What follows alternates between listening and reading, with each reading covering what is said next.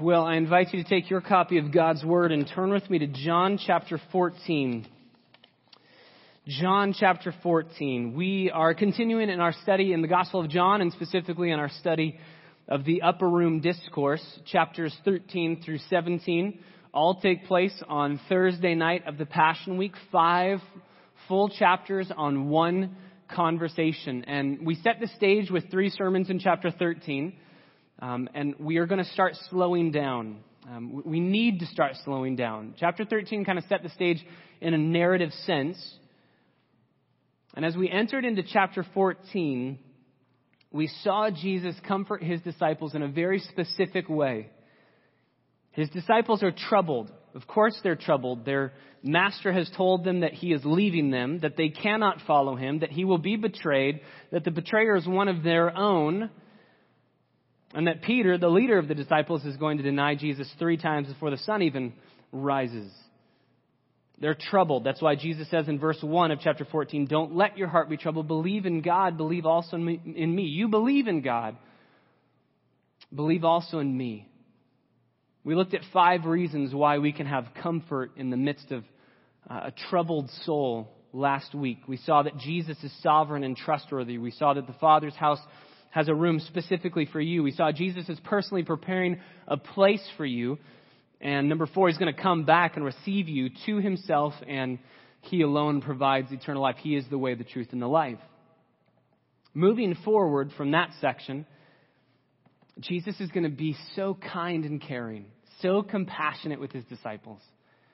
They're struggling with, why are you leaving? And why do you seem happy to be leaving?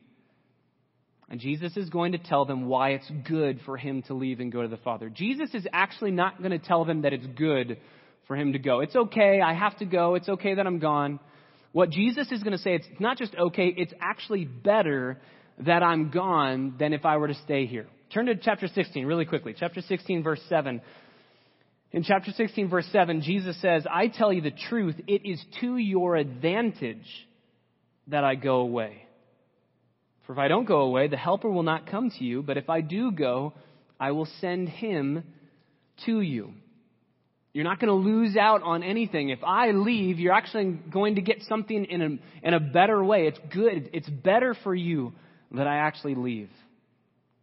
Why is this? We're going to cover this answer in a number of different ways in the following weeks and months as we go through these chapters. But just to set the stage, one of the main reasons is Jesus had limitations. He lived inside of the limitations of humanity. He couldn't be everywhere at one time. He was omnipresent, but he set aside that omnipresence or the independent exercise of it. He never ceased to be omnipresent, but he set aside independently using it to the Father. He said, "Father, I will use it when you allow me to use it." He set aside his omniscience or the independent exercise of it. He never ceased to know everything, but he willingly, Philippians 2 tells us, he took limitations to himself, becoming a man, and lived the life that you and I are living now. We can't be in more than one place at one time, and so Jesus took that limitation to himself. But if he goes away, he can send his Spirit, which can be in every single place at once. If he goes away, he can send his Spirit to every single believer. He can be with every believer at one time. And so he says, it's to your advantage that I go. Turn to chapter 15, verse 26. He says, "When the Helper comes, whom I will send to you from the Father, that is the Spirit of truth who proceeds from the Father, he will testify about me, and you will testify also because you have been with me from the beginning." So you're not losing out. You want to learn more about me. You want to grow in your knowledge of me. You want to love me more. You're going to be able to when I leave. I'm going to give you the Spirit, and he's going to give you truth. He's going to instruct you. You're going to know me better. You're going to know the Father better. You're going to know the Spirit better. One more verse, chapter 16, verse 13. "When the Spirit of truth comes, he will guide you into all truth. For he will not speak on his own initiative, but whatever he hears, he will speak, and he will disclose to you what is to come." So I can't be with you any longer. I'm leaving, but it's good that I leave. It's better for you that I'm gone, because I will give you the Spirit, and he will teach you, he will instruct you, he will guide you, and he will share the truth of the Father with you in the exact same way that I have been only with everybody at the exact same time, with all believers at once. These chapters that we're going to get into in 14, 15, and 16, and into 17, are so beautiful in their Trinitarian theology. We see Father, Son, and Spirit a lot. There's no loss with Jesus leaving. And so he tells his disciples, in the verses we're going to look at today, there's no loss in me being removed from the picture, in me leaving and departing. There's no loss. So he's going to walk them through that transition. So let's pick it up in chapter 14, verse 7. We're going to read 7 through 14. And we're going to ask the Lord's blessing on our time and dive into it together this morning. Chapter 14, verse 7. Jesus says, "If you had known me, you would have known my Father also. From now on, you know him and have seen him." So Philip said to him, "Lord, show us the Father, and it's enough for us." Jesus said to him, "Have I been so long with you, and yet you have not come to know me, Philip? He who has seen me has seen the Father. So how can you say, 'Show us the Father'? Do you not believe that I am in the Father, and the Father is in me? The words that I say to you, I do not speak on my own initiative, but the Father abiding in me does his works. Believe me that I am in the Father, and the Father is in me. Otherwise, believe because of the works themselves. Truly, truly, I say to you, he who believes in me, the works that I do, he will do also, and greater works than these he will do, because I go to the Father. Whatever you ask in my name, that will I do, so that the Father may be glorified in the Son. If you ask me anything in my name, I will do it." Father, these are profound promises. And they are all rooted and founded in the reality of the person and work of Jesus. And so I pray that we would see his person and his work this morning anew, afresh. We would bow the knee to the mystery of the Trinity. But what is clearly revealed for us, God, I pray that we would take it, submit to it, treasure it, cherish it, and worship you. May we find comfort for our souls, even here as we see Jesus giving specific care and comfort to his disciples. God, we love you. I pray that you would open our eyes. Holy Spirit, open our eyes to behold wonderful things from your law. We just read that you will instruct us and you will guide us. We have the helper, so we ask for help. Renouncing all self-reliance, renouncing all human wisdom and our own efforts, we need Jesus and his Spirit to guide us. So help us see Christ, show us Christ by the preaching of your word, so that everyone here and everyone outside of these walls that we would go minister to would submit to Christ as Lord. We love him and we pray it in his name. Amen. These verses are so pregnant with profound theology, pregnant with profound truth and promises that as I was studying them, I came to a decision point, fork in the road last night, and I realized as I was looking at what I was going to try to attempt that it would just be impossible. I wanted to give you verses 7 through 14 in two parts, and they really are connected. That's why I wanted to show you the two parts together, the person and work of Jesus and the promises of Jesus together. Those were going to be the 2 points of the sermon. But we can't get to his promises unless we understand his person. And what is given to us about his person here in these verses is so crucial for us to understand that we're going to do the promises next week. So if you're reading like I was, you're reading verses 12 through 14, we're going to do the same works that Jesus did. We're going to do better works, greater works than Jesus did. And if we ask for anything in the name of Jesus, he's going to give it to us. If you read those 3 promises and go, what is happening and why is that not happening in my life? Is it happening in my life? What's going on? If you have questions about that, come next week because we're going to dialogue over those verses. We are going to discuss what those verses mean in their context. And they are powerful promises for us. They're amazing. But we can't get to them yet because we have to see the person and work of Jesus. That's all we're going to cover this morning is verses 7 through 11. We're going to see Jesus on display. So right off the heels of verse 6, where Jesus says, I'm the way, the truth, and life. No one comes to the Father except through me. Jesus says, if you had known me, you would know the Father. And from now on, you know him and have seen him. Now, there's a textual issue here. There's two ways that this could be read. You can either read it, if you really knew me, but you don't. So it's kind of a negative rebuke. In fact, if you have the NIV, I think it literally does say, if you really knew me, if you really actually knew me, you would know the Father too.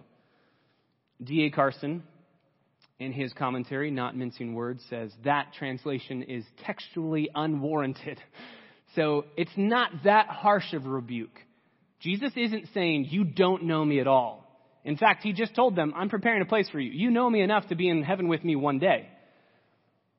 So, perhaps it's the opposite. There's a way that you can read this in the Greek that it's saying, you have come to know me, and since you have come to know me, you also know my Father. I think there's a happy middle ground. There's a way to see this in the Greek as well. This is a little bit of a confusing passage, and it's okay because it doesn't change our theology. There's a way that you can give this a little bit of a conditional statement. If you know me, which the disciples did, then you will know the Father as well. If you know me, you know my Father. He just said, I am the way to the Father. And guess what? If you know me, you know the Father now. And then he says in the back half of that verse, from now on, you know him and have seen him. There's no question about that part of the Greek sentence. This has no issue whatsoever. It's a present tense. You are currently knowing him now. And from this moment forward, you will continue to grow in your knowledge of him. So in essence, what Jesus is saying is, you know me. Maybe not completely, for sure not completely, but you know me accurately enough to know that I am the only way to reveal the Father to you. And guess what? You're just going to continue to grow in your knowledge of the Father. You're going to continue to grow. The disciples aren't going to understand this fully. They're not really going to get who Jesus is fully right here in the upper room, but they're going to get it at the end of John. Remember John chapter 20, Thomas in the upper room? When he sees Jesus, resurrected Christ, he says, my Lord and my what? My Lord and my God. You are God, and you're my God, and I submit to you. So they're going to get the fact that Jesus is God, very God, and the full revelation of the Father. But right now they're struggling, and that's why Philip's going to say in verse 8, Lord, show us the Father, and it's enough for us. Show us the Father, and it's enough for us. So Jesus says, I am the way, the truth, and life. No one gets to the Father except through me. I am the full revelation. I am the one who can show you the Father. And so Philip goes, hey, can we have that now? We're sad. We're struggling with being comforted. Can you just show us the Father? And it'll be enough. We'll be happy. We'll be satisfied. We can have enough strength if we just see a vision of the Father. Now, we know, as we continue in these verses, we know Philip's going to totally miss the point here. Totally missing it. In fact, all of the disciples are just constantly missing everything in this upper room discourse. Peter, I'll die with you. No, that's not going to happen. Thomas, we don't know the way. Yes, you do know the way. Philip, we want to see the Father. Jesus says, well, you've already seen him. But before we rebuke Philip, let's just say two things. Number one, he's looking for God. He wants to see God. And number two, he knows that Jesus alone can show him God. So he asks, can I see the Father? I want to see the Father. Maybe he's asking in the same way that Moses did in Exodus chapter 33. Show me your glory. I want to see you. And the Father says, well, you can't fully see me because to see God is to die. So we'll hide you in the cleft of the rock. Maybe he's thinking of Elijah in 1 Kings chapter 19 when there's an earthquake and there's a whirlwind and there's a fire. And in none of those things is God speaking to Elijah. And then in the one small, soft whisper, the Father reveals himself. Whatever it is, Philip wants to see God. So let's not be too hard on him. He has a hunger and a thirst for God. And so he says, Jesus, you have access to the Father. You just proclaimed it. Show us God. And Jesus' response very simply is, you've seen him. You want to see the Father? You've seen him here. You've seen him. And as Jesus responds to Philip's question, he's going to give us three truths about the person and work of Jesus. Three truths about Jesus' person and his work. Number one, to see Jesus is to see God. To see Jesus is to see God. For the disciples, it was all too easy to have all the facts, to have all the truth, but completely miss the point. They knew that Jesus was a man sent by God. They knew that Jesus was a miracle worker, and he preached like nobody else preached. But they're struggling here to see that Jesus is God, very God, in the flesh. Now, again, before we are too rebuking of their nature here and struggling with this, I think we would have struggled with this too. You constantly see them asking, who is this guy? Remember the wind and the seas? In Mark chapter 4, Jesus calms the storm, and they don't say, well, he's God, that's it, that does it, boom, we're done. They say, who is this guy? Who is this guy? The wind and the seas obey him, and yet, on the other end, he smells terrible when we've walked around for a bunch in Galilee. He stinks just like me. He doesn't have a halo around his head. He needs to sleep. He's exhausted. He's weeping. He's tired. He needs to eat. His stomach growls just like mine. He's human. But who is this guy that's human that's also doing what God does? Who is this guy? So they're struggling constantly. And what Jesus is saying here in the upper room is, no, once for all, if you've seen me, you've seen God. Do you not understand the entire time I've been with you?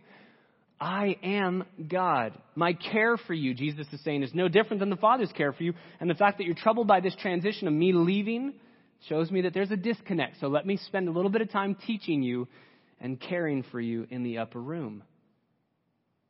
He says to Philip in verse 9, have I been so long with you, and yet you've not come to know me, Philip?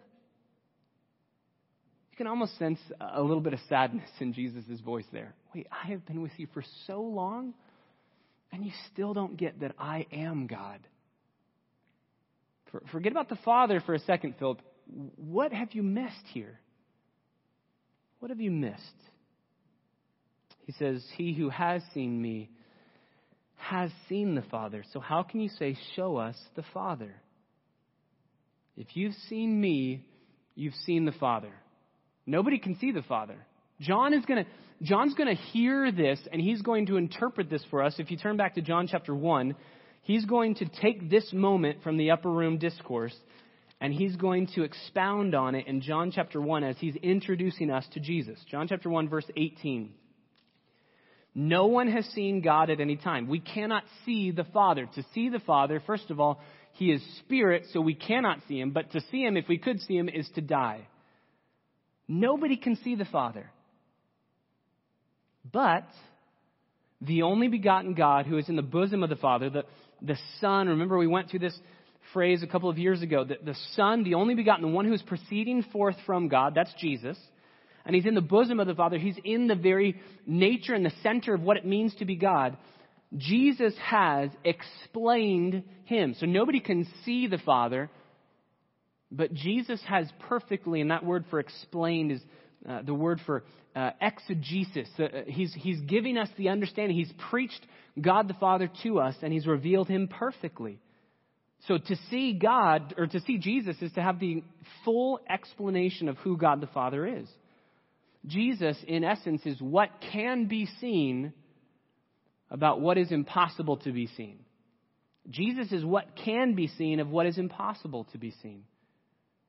And so he says to Philip, no, if you've seen me, you've seen the Father. You've seen God. You're asking to see God. You're seeing God right now. I am God. Now, turn back to John chapter 5. I want you to see, this is review because we've been through these already, but I want you to see the reaction and the response of the people around Jesus. John has been showing us this entire time, based on the works that Jesus has done and the words that Jesus had said, he is God, very God. There's no doubt. John chapter 5, verse 18, after healing the paralytic on the Sabbath. For this reason, we'll start in verse 17. Jesus says, my Father is working until now, and I myself am working. And for this reason, verse 18, therefore the Jews were seeking all the more to kill Jesus, not only because he's breaking the Sabbath, but also because he was calling God his own Father, making himself equal with God. They knew it. They figured it out. It was not incredibly difficult to understand. He was making himself out to be God, to be equal with God. Turn to chapter 8, verse 58. In chapter 8, verse 58, Jesus said to the religious leaders, "Truly, truly, I say to you that before Abraham was born, I am," using the name of God. I am. Therefore, they picked up stones to throw at him. They wanted to kill him because he claimed to be God. One last passage, John chapter 10, verse 30. Jesus says, "I and the Father are one," and the Jews picked up stones again to stone him. They must have had a lot of muscles by the end of Jesus' ministry, because they're constantly just picking up boulders to try and chuck at him. They know that he is God. He's claiming to be God. They believe that he's not God, so they believe he's blaspheming. But they know that he's claiming to be God. Somehow Philip and the other disciples are missing this. Jesus is the exact representation of the Father. So to see Jesus is to see God. Turn to 2 Corinthians. 2 Corinthians chapter 4. You know this passage. In 2 Corinthians chapter 4, verse 4, Paul says, "In whose case the God of this world has blinded the minds of the unbelieving so that they might not see the light of the gospel of the glory of Christ, who is the image of God." We don't preach ourselves. We preach Jesus Christ as Lord, and ourselves as your slaves for Jesus' sake. "For God, who said, 'Light shall shine out of darkness,' is the one who has shown in our hearts to give the light of the knowledge of the glory of God in the face of Christ." So if you work that backwards, in the face of Jesus is the light of the knowledge of the glory of God. If you want to see the glory of God, stare at Jesus. He is God himself. Colossians chapter 1, verses 15 through 18. He created the universe. We sang about that. He's the one who authored the creation and upholds it by the power of his word. Colossians chapter 2, verse 9. "In Christ, all the fullness of deity dwells in bodily form." He is God, very God, in human form. Hebrews chapter 1, verse 3. Jesus is the radiance of the glory of the Father and the exact representation of the Father's nature, and upholds all things by the power of his word. He is God, very God. That's why he was prophesied to come with the name Emmanuel, God with us. In Mark chapter 2, Jesus, seeing the paralytic who was dropped through the roof, says, Son, your sins are forgiven." And the Pharisees say, "Who are you that you claim to forgive sins? Only God can forgive sins." And Jesus says, "Yeah, that's the point. And just to prove to you that I can forgive sins and that I am God, I will heal this man. Take up your pallet and walk." 1 John chapter 5, verse 20. "This is the true God, and this is eternal life, Jesus Christ our Lord." Jesus is God, very God. So, back in John chapter 14, Jesus tells Philip, "If you have seen me, you have seen the Father. If you want to see the Father, just look at me." So how can you say, end of verse 9, "Show us the Father"? Do you not believe that I am in the Father and the Father's in me? So somehow there's a connection here. This is the Trinity. One of the central themes in the entire Gospel of John is the unity of the Father and the Son. And Jesus is bringing that back up here. I am in the Father. I'm not the Father. I'm in the Father, and the Father is in me. And the union with the Father is given in the expression of the works and the words that Jesus is doing and saying. This is John 1:1. "In the beginning was the Word, and the Word was with God, and the Word was God." So at least we have two members of the Godhead there. We have the Trinity on display for us. I am in the Father. The Father's in me. We are both fully God. Now, I started, it was about Tuesday night that I started studying this portion and thinking, okay, now I'm going to preach on the Trinity. Right? This is the Trinity. And I started thinking, okay, how can I outline, how can I figure out the way to go through the Scriptures to reveal with clarity the Trinity to us?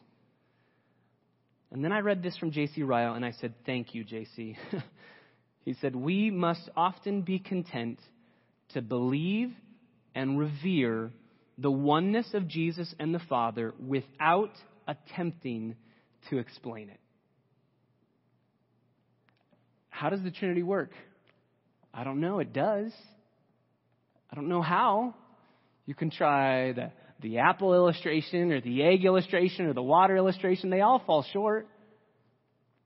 I'm looking forward to one day asking Jesus in heaven, can you explain this to me? Because I believe it.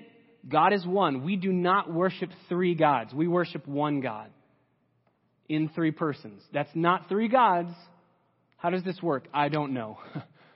And JC says it's okay not to know. It's okay not to know. When we bump up against mysterious places in the Scriptures, let's bow the knee in worship. Let's bow the knee in reverence and awe and wonder. So Jesus says, I am in the Father. You've seen the Father. You've seen God because I am God. I'm in the Father. I'm not the Father, but I'm in the Father. The Father's in me. And as highly as they thought of Jesus, his disciples could not grasp the fact that Jesus is truly God. God, very God. So notice, their Christology is accurate but incomplete. It's accurate, but it's incomplete. There's still things that need to be added to it. But because there are things that need to be added to it, Jesus never says, so you can't get to heaven.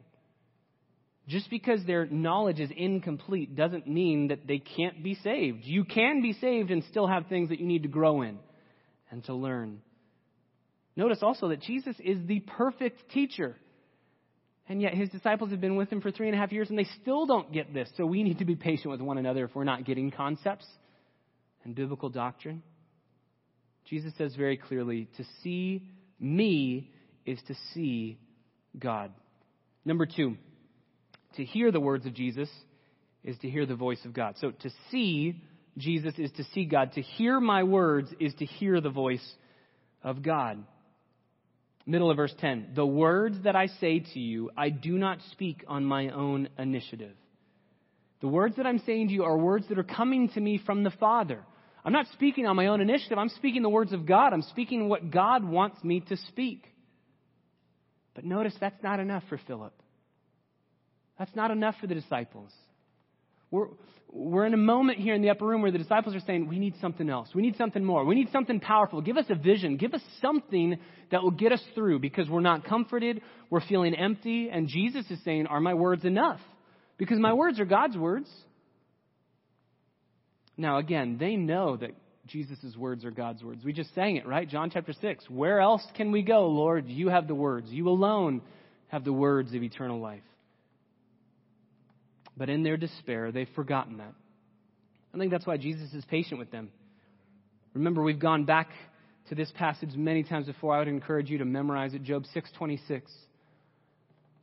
Would you rebuke the words of a despairing man when the words of a despairing man are but wind?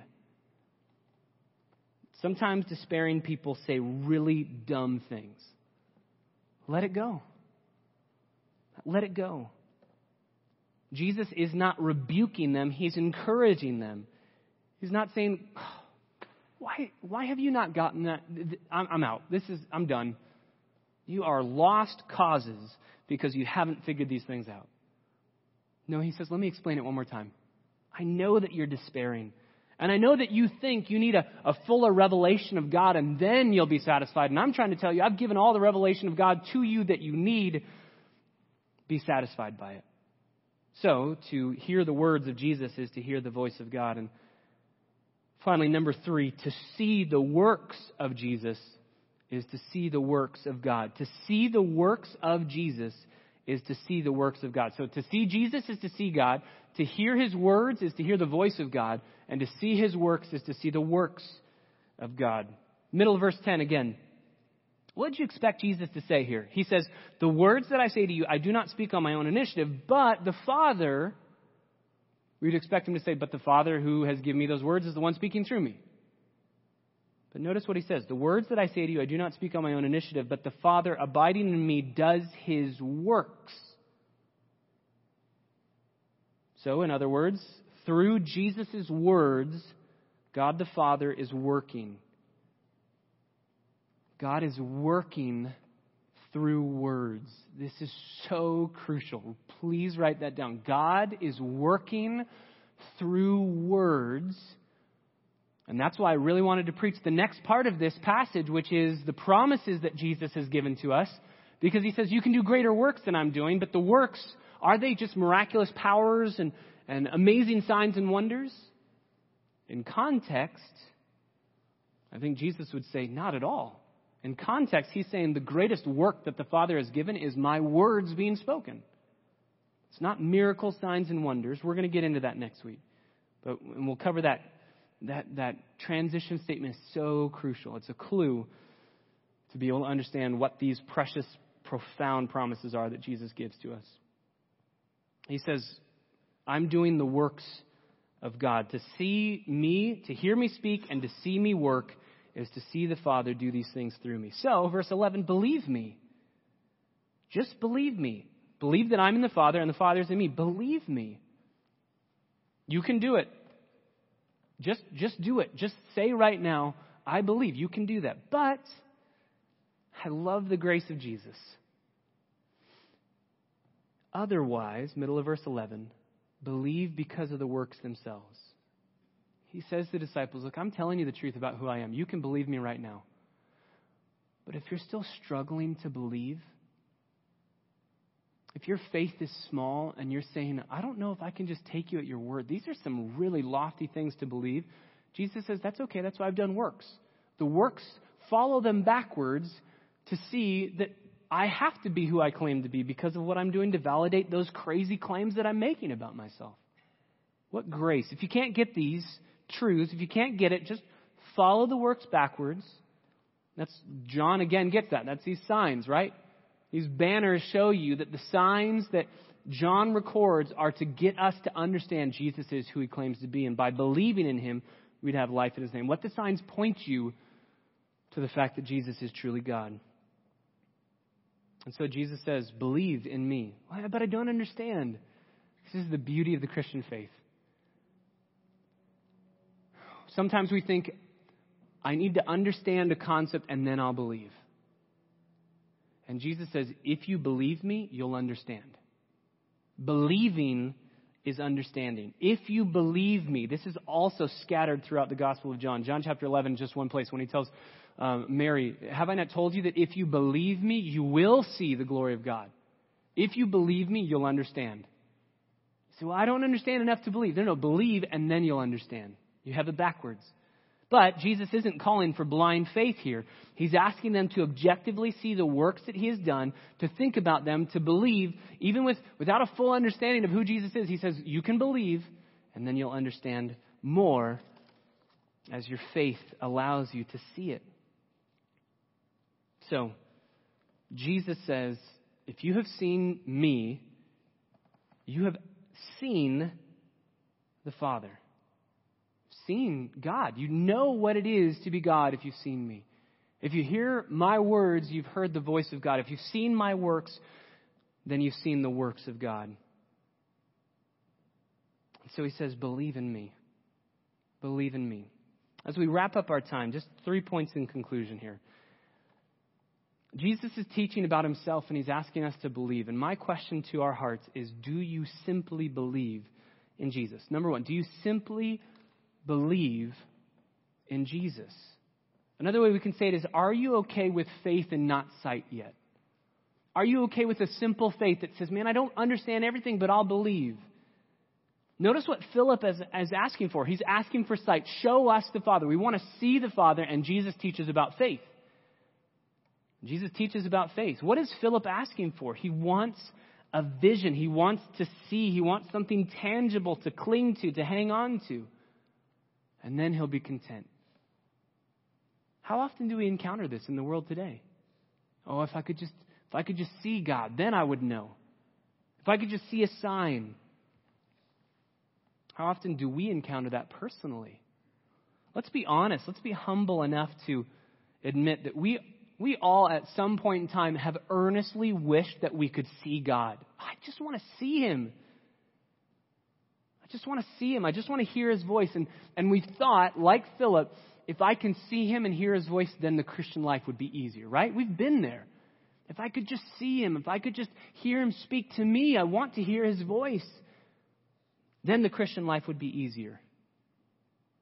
And if we're honest, we sometimes feel like God's holding out on us because He's not showing us Himself.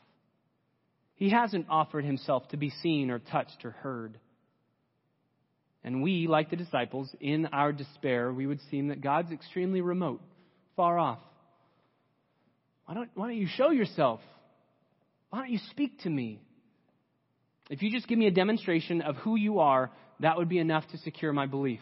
You can hear the words of the religious leaders, right? Oh, just hop off the cross and we'll believe. Do something and we'll believe. What does Jesus say to Philip? No, it's not about me doing something extra. You have sufficient understanding by my words and my works. It's just you have to apprehend that. You have to believe that. You have to understand it in a way that you will submit to it. I don't need to give you anything extra. You have what you already need. If seeing physically is the important thing, then we're all in trouble because we can't see Jesus. But if perceiving and believing is the important thing, then we're not in trouble at all because we can see and perceive and believe the truth of God. So Philip, Jesus says, to see God at work, all you need is to listen to me speak. So I think the first point in concluding is, are we okay with that? Are we okay with simple faith and belief that says, I can't see you, I want to, but I don't need a vision. I don't need a miracle. I don't need a sign or a wonder to then follow you. I'm not waiting. I'm going to follow you because what I have is enough. That leads to number 2. Do you love the Scriptures? Do you love the Scriptures? Again, if we're honest, can we just all admit that we become discontent with only having the Jesus in the Scriptures? I want the Jesus in the Scriptures to show up here. I want to see Him. That would make life so much easier. Peter would say, no, it wouldn't. 2 Peter chapter 1. If you have the choice, Peter says, of having the Bible or having a vision of Jesus, take the Bible every time. What? Peter says, no. If you have a vision of Jesus, it could be subjective. You could see Him and maybe misinterpret the words that He's saying. But if you have the Scriptures, you have something passed down once for all, complete, authoritative, you have it. And it will never go away. If you want Jesus, if you want to be with Him, if you want to see Him, then I plead with you, become a Christian and follow Him until your dying day, and then you'll be with Him forever. But don't steal heaven's joys for the here and now. Wait. You'll be with Him one day. We'll see Him one day. We'll be able to touch Him one day. But until that day, let faith be enough, and let the Scriptures guide you, and be content with the Scriptures. Again, Philip says, I need the Father. I need a vision. I can't do this by faith alone. You're asking an awful lot of us, Jesus. I can't do it by faith alone. And Jesus says, the words that I've spoken to you is everything you need. You don't need anything else. The truth of God's Word is all the evidence we need.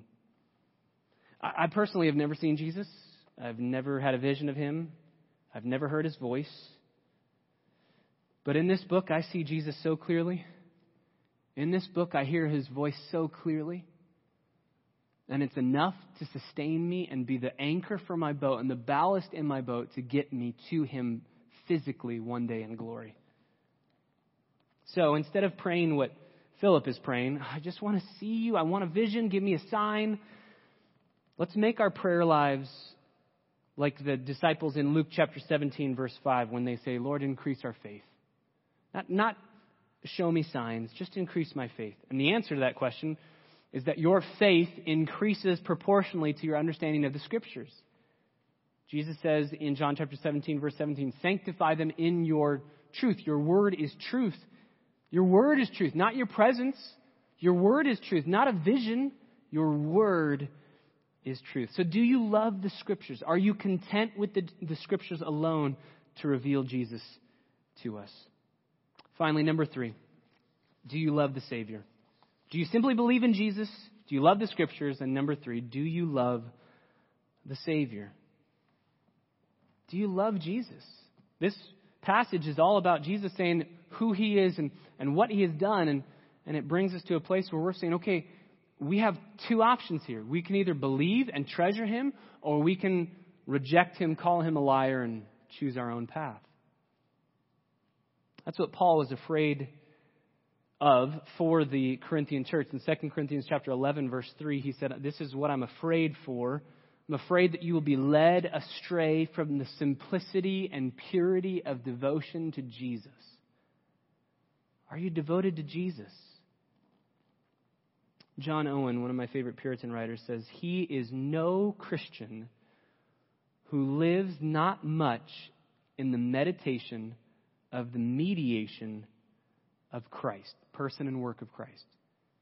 John Owen says, you're not a Christian if you don't love, cherish, treasure meditating on the person and work of Jesus. If you say, "Oh, I love Jesus and I follow him," but you don't love meditating on his person and his work, John Owen says, you have reason to wonder if you're saved. Alistair McGrath says it this way: if there is a heartbeat of the Christian faith, if you can boil it down to one essence, it lies in the sheer intellectual delight and excitement caused by the person of Jesus of Nazareth. Do you love Jesus? Does Jesus thrill your soul? If not, then I would say either, number one, your sin has clouded your view. You love him, but your sin has clouded your view so that you're struggling to love him. And you're loving other things more than you love him. That's why our mission statement is we want to shepherd everyone who comes through these doors to value Jesus above everything else. We want Jesus to reign supreme in our hearts and our affections. So perhaps you are saved, but there is sin that you're clinging to so closely that it's clouding your love and your view of who Jesus is. Or perhaps you're not truly saved at all. You don't love Jesus because you have never understood his love for you. John tells us that. We love him because he first loved us and gave himself for us. So can I plead with you, do you treasure the gospel? You probably know it, that God in his holiness cannot allow sin into his presence. We can't dwell with him as sinners because all of us have sinned and fallen short of the glory of God. We've all turned to our own ways. Romans chapter 2 says there's no one who pursues God. There's nobody who seeks after him. And because of that, Romans 6 says the wages of our sin is death. We all deserve eternal separation from God. We can't be in his presence. We have to be thrown into outer darkness. We have to be thrown into hell where we would experience the punishment, the just wrath of God, the judgment due our sins, the penalty that we have earned because of our sin. But God loves us. And so he made a way for us. And Jesus is that way. He sent Jesus, his one and only Son, perfect, blameless, sinless. He lived the sinless life that you and I needed to live to get to heaven on our own, but we couldn't live because we're sinners. And then Jesus was crushed on the cross by his Father, bearing the penalty for our sins. God the Father treated Jesus the way that we should be treated so that he could treat us as if we had lived Jesus' perfect life. The question is, will you follow Jesus? Will you love him? Will you trust him? Will you treasure him more than anything in this world? One last passage. Turn to Colossians chapter 1. Colossians chapter 1. We'll end here. Do you love Jesus? Do you value him above all things? There are many reasons to. Colossians chapter 1 verse 15 says he's the image of the invisible God. He's revealed God to us. Chapter 1 verse 16, by Jesus everything was created. And everything's been created through him and for him. And then verse 17, he is before all things, and in him all things hold together. He's also the head of the body, the church. And he is the beginning of the firstborn. He's the beginning, the firstborn from the dead, so that Jesus' person and his work all leads up to, so that he will come to have first place in everything. Jesus does not want to be first on your list. He doesn't want to have first place on your list. We tend to think, we'll put Jesus first and then family and then academics and whatever. Jesus doesn't want to be first on your list. He wants to be your entire list. If he doesn't have first place in everything, he's number 1, number 2, number 3, number 398. He's everything. He is the list. If he isn't your list, then you don't treasure Jesus. You don't love him. And Paul says in 1 Corinthians 16 that if we don't love Jesus, we will be accursed. So, will we be like Philip and say, oh, I see Jesus in the Scriptures, but I need more? Or will we hear Jesus speak to us today and say, I've seen God because I've seen Jesus clearly revealed in the Scriptures, and I bow the knee to him as my Lord, as my Savior, and as my greatest treasure above anything this world has to offer. God, make that so in our lives. God, I pray that you would give us grace to live out these truths, that we would truly love Jesus and cherish him more than anything this world has to offer because of who he is and because of what he's done. Oh, we love him only because he first loved us and he gave himself for us. So, Father, be pleased as we sing praises to the Lamb of God who was slain before the foundation of the world. Our Savior, Son of God, our greatest treasure. We love him. Increase our love for him. Increase our faith. And make us content and excited and passionate about studying the revelation of Jesus as given to us in Holy Scripture. We pray in the name of Christ our Savior. Amen.